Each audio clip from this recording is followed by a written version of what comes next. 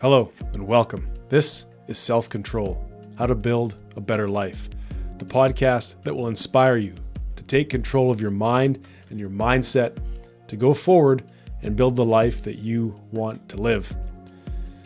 The life that you deserve to live, in fact. And my name is Patrick Strevens, and this podcast is something of a journey for me. It's chronicling my journey towards peace of mind in such a place and such a state wherever possible. And I'm honored that you would be a part of this journey as well. I'll never tell you how to think or how to act or what to believe. This is not some guru, some influencer telling you what to buy and how to think to join their army. This is a conversation, a place of humility, a place of very little judgment, and it's a place that you are more than welcome to join and to step forward into.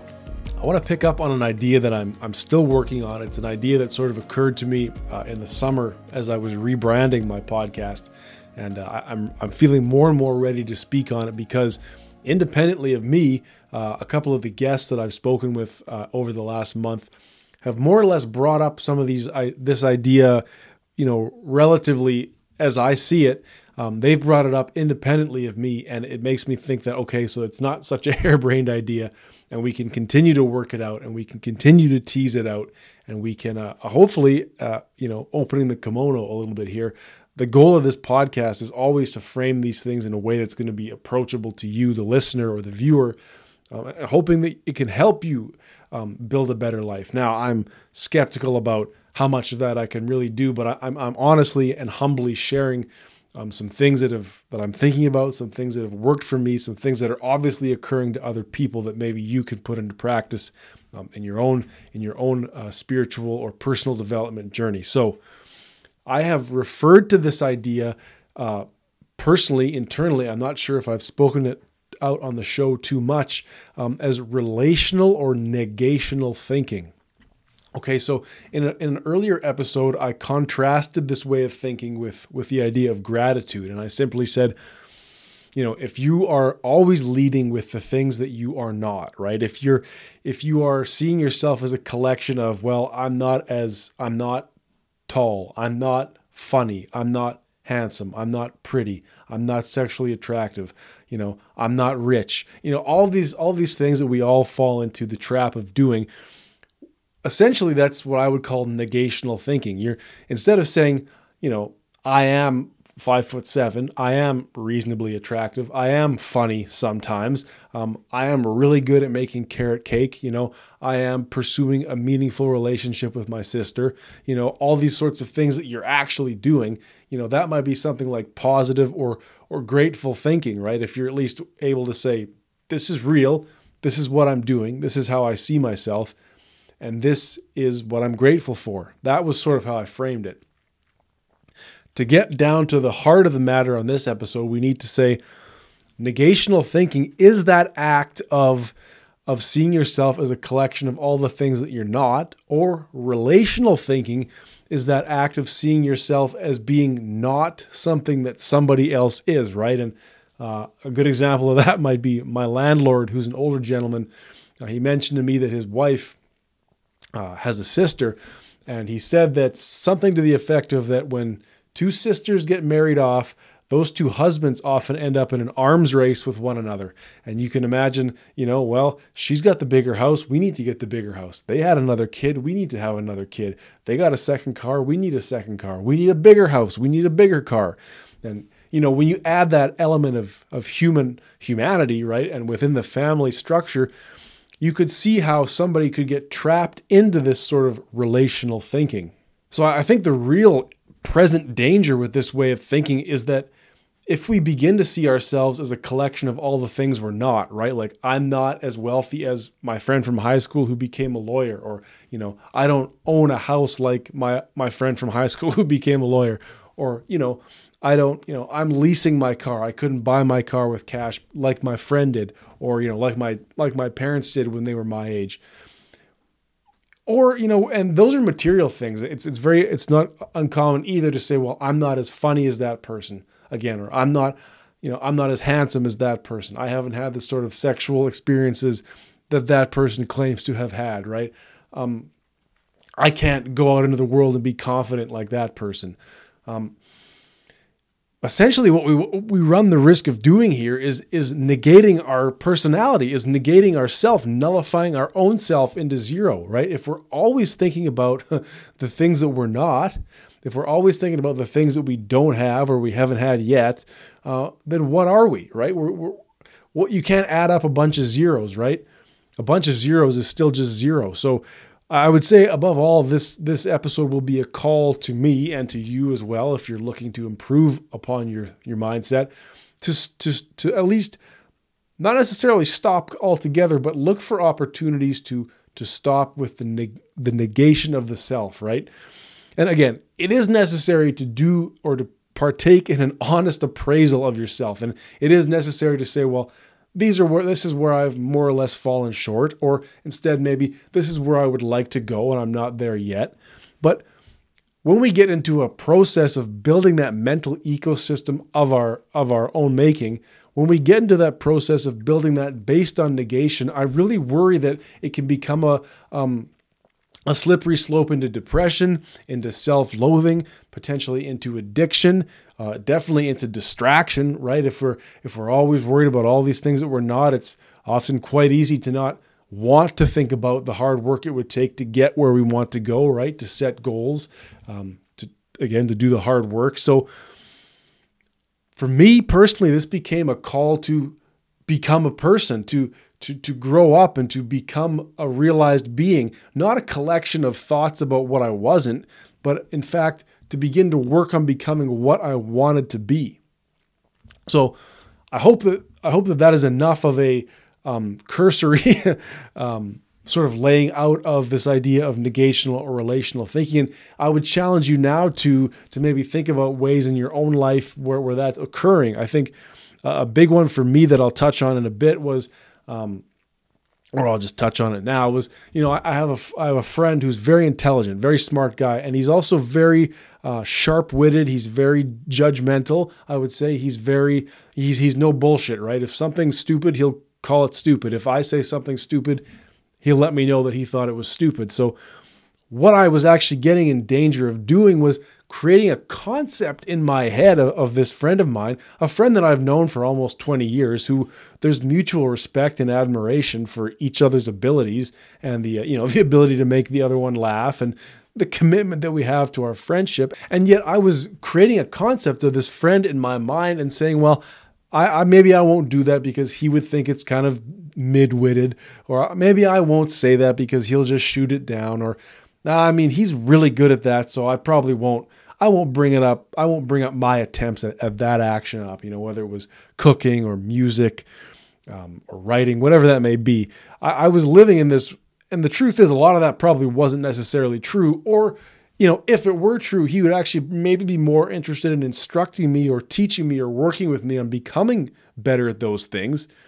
But what I was doing was creating this relational framework in my mind that ultimately led to limiting beliefs, right? It was like, well, okay, I won't say that because, so-and-so will find a way to shut it down, or he'll poke holes in the logic or whatever.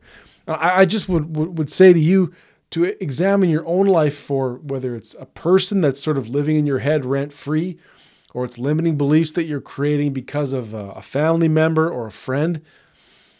Examine, and you don't have to go too deeply on it now, but are there places where you're finding yourself lesser than, and you're sort of conceptualizing your own identity based on what you're not or what another person is first? So again, as I said, it was gratifying to sort of be having those thoughts and thinking, well, these are sort of not harebrained, but they're big sort of amorphous floating thoughts that apply mostly to me. But then when I was speaking with Luc Bouchard, my friend, on that last episode, we were talking about ways in which we can be guilty of thinking ourselves away from peace of mind. Okay, so, and this relational and negational thinking is a great way of doing that, right? Like, if we're after this process of a peace of mind, of feeling calm, of feeling centered, of living in the present, and of not allowing ourselves to become stressed out simply by our own thoughts, well, then this relational negational way of thinking is definitely one of the ways that we can do that to ourselves. So Right? On the topic of thinking ourselves out of peace of mind, Luke brought up essentially the same concept, but he framed it a little different. He framed it in a way that I think is actually more approachable. It's probably more commonly understood this way. So let's actually quickly listen to Luke's description of this idea, and then we'll move on from there. Peace of mind cannot be achieved when we judge. Mm-hmm.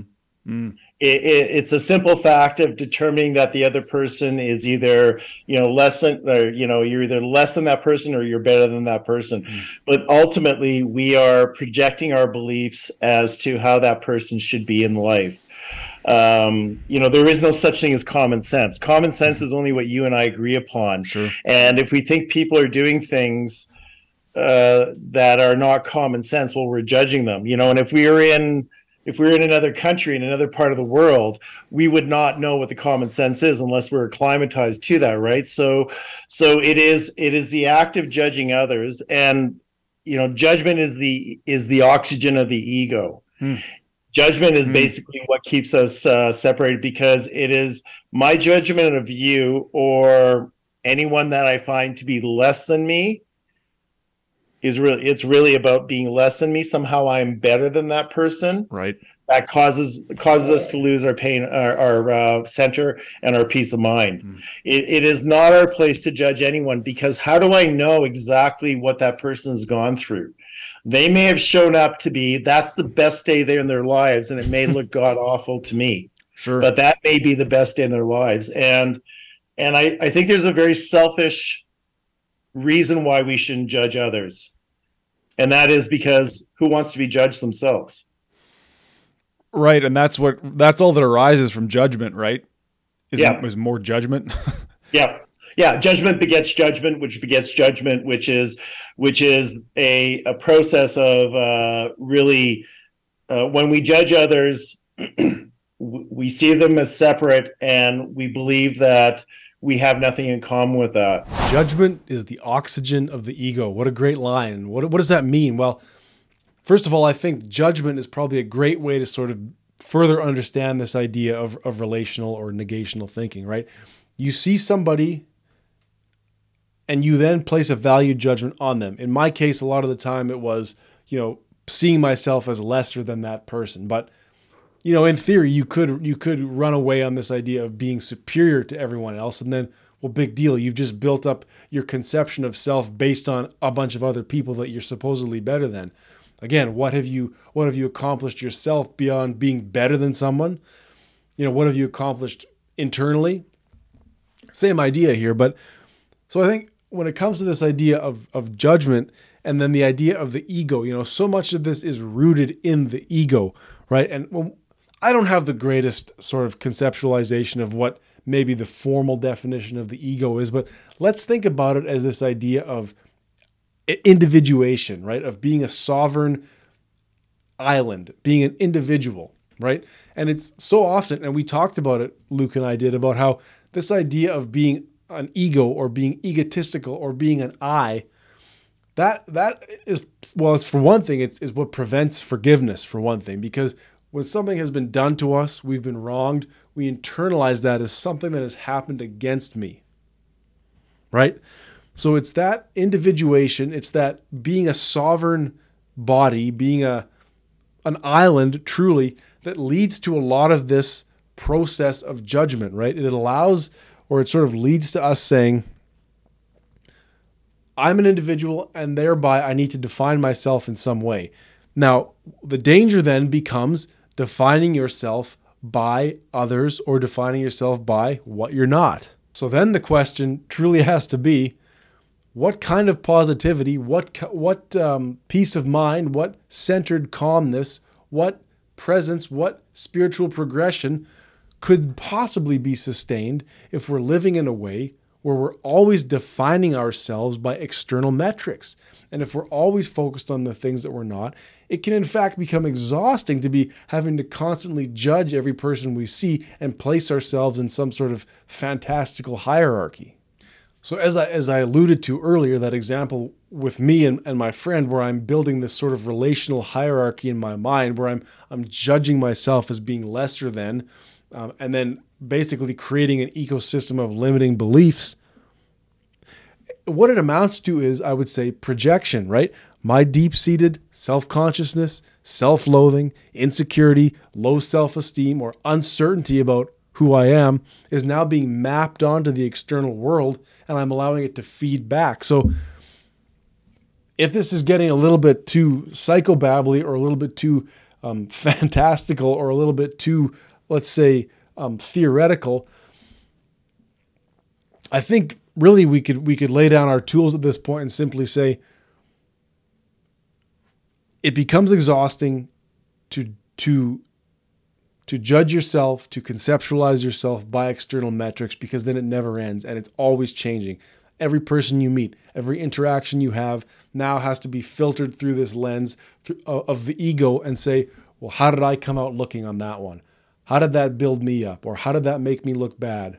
Whereas ultimately, this concept of self-development that I'm pursuing and that I believe you are too, or this idea of a spiritual progression towards, being one with God or one with the universe, would not have these egotistical conceptualizations of value, right?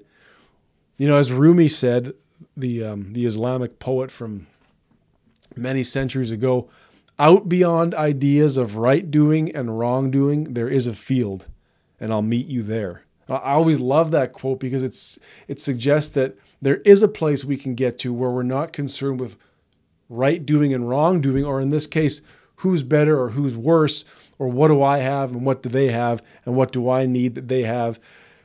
Ultimately, we create a stressed out state and we're always living in misery. We're always torturing ourselves when we choose to compare and contrast ourselves to external metrics. So I think then, if we could say that this show or this particular episode has any form of a call to action, it's that we need to begin to interrogate these beliefs that we have. Now, again, this supposes that you are willing to do the hard work of building a better life, right? And I know you are because you're here and you're watching this show. And I'm not telling you necessarily how to do it. I'm telling you what I'm going to do. And I'm trying to work on this idea with you in a sense. And you'll have to let me know if it works for you. But again, this requires awareness, which is a huge key piece to this self-development. And now it requires a willingness to do the hard work and say, okay, maybe I am building a mental ecosystem of negational and relational thinking. I'm always seeing myself as the things that I've failed, the things that I'm not, the things that I don't have. Or I'm always comparing myself to my brother and all his successes and all my, coming in second. If you're willing to become aware of that now and to see that as part of your identity, as part of your behavior, as part of your way of looking at the world, now is the call to begin to interrogate those beliefs. And I think this has been one of the more empowering things that I've come across even since starting this show as it is now, is that in those limiting beliefs, in those addictions, in those failures exist the seeds for growth, for healing, to become human, to become more spiritual, to become more enlightened. Because in those failings, in those limiting beliefs, simply by reversing them, can we find the steps towards who we actually are, what we actually need, and who we actually want to be. What this hinges on then is the idea that so much of our own misery is our own making, right? Even if you, and Luke spoke about this in our talk on forgiveness, even if you have been wronged, even if you have been hurt and victimized by another person, if you continue to hold on to that and become aggrieved as part of your identity, for that to now become a grievance upon you, something that was done to you and is now permanently done to you. That's the ego talking, right?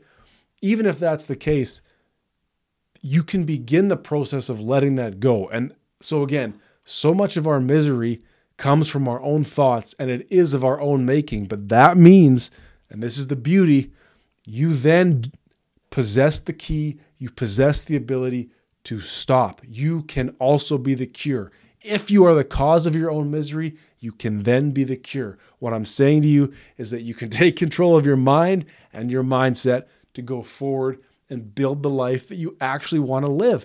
And it's not about having a yacht in the Caribbean, although that would be nice, but talking about waking up every morning and not hating yourself, talking about waking up every morning and feeling good about where you're going. And so much of it is happening on this level, on the mental level, on the ecosystem of thought that we build. You know, I was going to save this for the end, but I'll say it right now. Marcus Aurelius has a quote that really hit me, and I don't read much, to be honest, but a friend of mine highlighted it in his book and sent it to me, and it just seemed like fate. Marcus Aurelius said, "The things you think about determine the quality of your mind.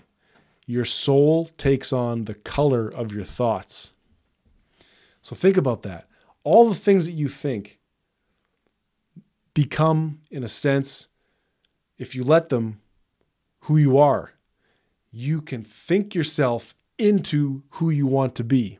When we allow our thoughts about who we are to actually define who we are, then that means we can choose who we want to be. You know, if you continue thinking that you're lesser than, if you continue defining yourself as something that you're not, then in fact, that is what you are, right? That's what you've chosen to be. You give those thoughts power, and then by living them out, they cease to become thoughts, they become actions, they become reality. You have now chosen to think yourself into being lesser than, being something that you're not, being second, being a victim. But again, that means that you have the power to change the way you think, and thereby you have the power to change your reality. Again, I'm getting into this mode now of like preaching to you about all these things that you're going to do. The truth be told, this is all stuff that I'm pumping myself up in the mirror here ultimately, and then sharing it on YouTube. So, this is truly it, and it's an empowering, but it's also a big and somewhat scary realization that like all these things that you feel comfortable about believing, good or bad, are just things that you have decided to believe about yourself. And again, there are certain things that just are your height, you know, the year that you were born, these sorts of things. But when we're really talking about who we are, like you want to be someone who's socially accepted. You want to be somebody who climbs the corporate ladder. You want to be a good father, a good mother. You want to maybe pursue a meaningful relationship with a new partner. All of these things, if you spin them as places that you're going and you think about how you want to achieve these things, they can be on some level achieved, or else you will achieve a certain amount of something by pursuing things looking through the positive lens, right? You think to yourself, this is who I'm becoming. This is what I want to be. Not what that person is, not what I'm not. You build an ecosystem of thought based on positivity and based on aspiration. Patrick, I'm talking to you.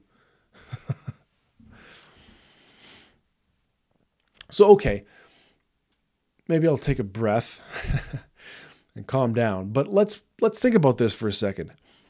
Here's the call to action for this episode.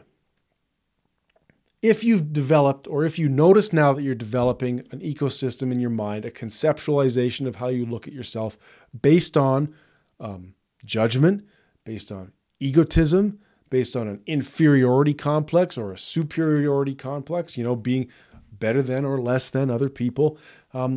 If you see yourself based on what your brother-in-law has and what you don't have, here's the call to action. Let's interrogate those limiting beliefs. Let's interrogate those negational relational thoughts. And to do that, I want to throw to a clip from my conversation with Nikki Barnes, where she lays out quite simply an exercise that you could do today, tonight, right away, to begin to interrogate and reframe these beliefs that limit us, these beliefs that torture us, these beliefs that hurt us. So let's listen to Nikki give us some advice on how we can begin to turn these limiting beliefs on their head and live a better life today. With like limiting beliefs, there's this fairly simple exercise, although you might find it challenging, that you can just literally rewrite your beliefs. So for example, you have this belief, okay, I'm not going to find better friends. And then I would journal it, because that way you get it actually onto paper and out of your head. Okay. And I feel like it might help to actually ask yourself a question and say, for example, what makes me feel like I wouldn't be able to find these new friends? And you say like, oh, well, I've never experienced people like this before. And then you could ask yourself another question. Okay, so where else would I have to go to find people like this? And you could say, oh, maybe to another town, or maybe to another country, or maybe I can join an online community with people that are like this. And then you go, okay, what kind of people would I like to surround myself with? You could say, okay, high vibe people that are fit and that are eating healthy and that are full of energy and they have their own business. Whatever, something, you could be super specific. Sure. And then you can ask yourself, okay, so where can I find these people? Okay, I'm going to join an online group. And your new belief could be like, these people, like my perfect friends are waiting for me in the perfect place or in a different place. That was a terrible rewrite. I kind of generally need to write this down myself. But basically, like, from going, oh, I don't believe these people are out there, to, oh, maybe I just need to look somewhere else for these people and they are out there for me. So that process of like asking yourself these questions helps you to understand where that belief comes from and what you can actually do to take action to change that. It's just that easy. Of course, it won't happen overnight, but you can look for opportunities today to rewrite these beliefs that you have. I think she gave a great example. It's like, I don't seem to have the friends that I want. I don't seem to have the friend circle that I want. Okay, there's a negative or a negating belief. I don't have the friends I want. Okay, but there also then is an invitation or the seed to explore, well, who are these friends that you want? Where would they exist? Where might you find them? Would you have to move, or could you find them, perhaps could you start to find them online? And what is it that they're doing that you're not doing? Again, a negative belief, but what is the challenge to you then? If these are, as she said, high vibe, fit people who have their own businesses, well, how can you raise your own vibration, improve your fitness, improve your diet? Think about starting a business, right? These things that you don't have can in fact become, by their very nature, aspirational for you to live a better life. This is the wild and empowering thing that I'm stumbling on, and I'm sure many other people have stumbled on it before me.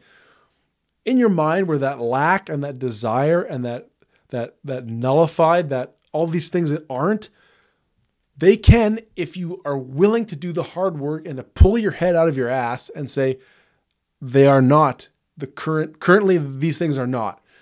But those then signal to you the aspirations. And if you're willing to do the hard work of writing, whether you want to do voice notes on your phone, you want to start a podcast, you want to start a vlog, get those ideas out of your head and confront them. And then you can easily say, this is the life that I want to live. All these things that I don't have, I want them. I want to work on them. I want to work towards them. So in keeping with that example of a social circle, let's touch on one more example. And this is a common one. Let's say you believe that you're socially anxious, or you're socially awkward, or you're not readily accepted socially. And that may be true, right? Like, again, some of these negative and relational beliefs are true, right? Like, you may say, my brother-in-law makes $500K a year and has all the toys and I don't have any of them. It's like, well, that's true. Okay. Now, is that the life you want, or do you just feel inferior because you see all that material goods that he has? So you don't believe that you're socially accepted, or that you may in fact be socially awkward, or you have a hard time, having enjoyable, fulfilling social relations. Okay. Again, that may be true. But here's the call then. Let's examine that. Well, how do I know? How do I know that? Well, I don't get invited to many parties like I used to, maybe, or as many parties as somebody else. There you go, being relational again. And when I'm at work and we're chatting, and it's coffee break time, people don't really seem all that interested in what I have to say, or they don't really look at me, or they don't ask me questions about myself, or they talk over me. It's like, okay, so maybe there may be a problem there with the way you interact socially. Let's begin to interrogate these, right? In these moments where you've allegedly failed, or where you believe that things could be better, come the seeds for growth. It's like, okay, people talk over you. It's like, well, are you making eye contact with them when you speak? Do you have interesting things to contribute? Like, in this social circle, whatever it may be, do you contribute something to the group that nobody else does, right? Like, do you have a strong identity, a strong persona, a strong personality that you bring to the group? So the social circle is a great way, as much as it is a relational and negational hell that we can build in our social relations. It is also somewhat of a mirror. Well, it's like, okay, yeah, maybe I'm not good at eye contact. Maybe I'm not a great conversationalist. I don't ask enough questions and people just kind of get bored of talking to me. So then it becomes a challenge or a call to growth. It's like, let's work on eye contact, right? Let's work on body language, right? Let's work on being a smiling, friendly, open listener and someone who has something to contribute. Maybe you need to read some damn books or watch some films or have some experiences or think about the life that you've lived and put it in a way that maybe would be interesting to another person to converse with you, right? Again, this is more or less me talking to myself again, but do we need to maybe work on our cognitive abilities? Do we need to be a little sharper up here, a little quicker with the wit, a little bit less afraid to say something that might ruffle some feathers, right? Like, do we need to present ourselves more fully in this social sphere? But again, this all stems from that limiting or negational belief that things for me are not going well socially. Okay, here's all the reasons. In each one of those reasons comes quite plainly the thing that you can now work on to fix it. Now, of course, it's much easier just to sit there and wallow in it, but this whole process assumes that you would, I think, want to do the hard work of making your life better, right? That's what this is all about. So let's wrap with this. Our thoughts only have as much power as we give them. If you want to build a whole ecosystem in your mind, a whole way of looking at yourself that says, these are all the things that I'm not, these are all the people who've accomplished more than me, you're more than welcome to do that, but it leaves a lot on the table and it's probably not a great way to live life. And I lived that way myself for many, many years. And I'm not going to do that anymore, or at least I'm going to begin to work on opportunities where I don't have to do that. I'm not going to give my thoughts the power to define me. Many of my thoughts are not necessary in defining myself. Remember, I said that a little while ago. The thoughts that you have about who you are, they do define you when you begin to act them out and have them repeatedly and make that your identity. So you better be having some good thoughts about yourself, right? The fact then that they are just thoughts means that we can change them. And it's not like you can snap your fingers and change them overnight. This is a process. This is hard work. This is interrogating the thoughts that we're having and deciding that we don't want to have them, or we want to change them, or we want to spin them toward the positive. We want to be grateful for the things that we do have. We want to pursue aspirations. We don't want to see ourselves as being not or being lesser than. So part 2 of my conversation with Luc Bouchard will be out shortly on Monday, the 13th of February. And we spoke a lot about this idea, I guess, of what he actually calls mind watching. And that is, becoming aware of what it is you're thinking and then choosing how much power those thoughts need to have. Let's listen to a quick clip about Luc talking about this process of mind watching. This is what we do. We have a thought that comes into our head. What we tend to do is we embrace that thought as real. I don't know where money's coming in. I'm going to lose my house. So what we end up doing is this. We take a thought and we allow it to envelop us. And we think that that thought is real. And these are any thoughts that cause us to lose our peace of mind or cause us angst, worry, or whatnot. Because we have this thought comes in, we see it as a problem. So we go, holy shit, I'm going to lose my house, blah, blah, blah, because I can't afford rent. So then we want to go into action. And then that thought causes us is very disconcerting. It causes us to be fearful. And that takes us out of homeostasis. That takes us out of a sense of actually everything's okay. I have a fear about that. So I have to do something about it because I don't want that outcome. So now projecting to the future. I'm no longer in the here and now. The trick in that moment is to go, hold the phone. It's just a thought. It's just a thought. It's no more real or valid than any other thought. And yes, I may lose my house.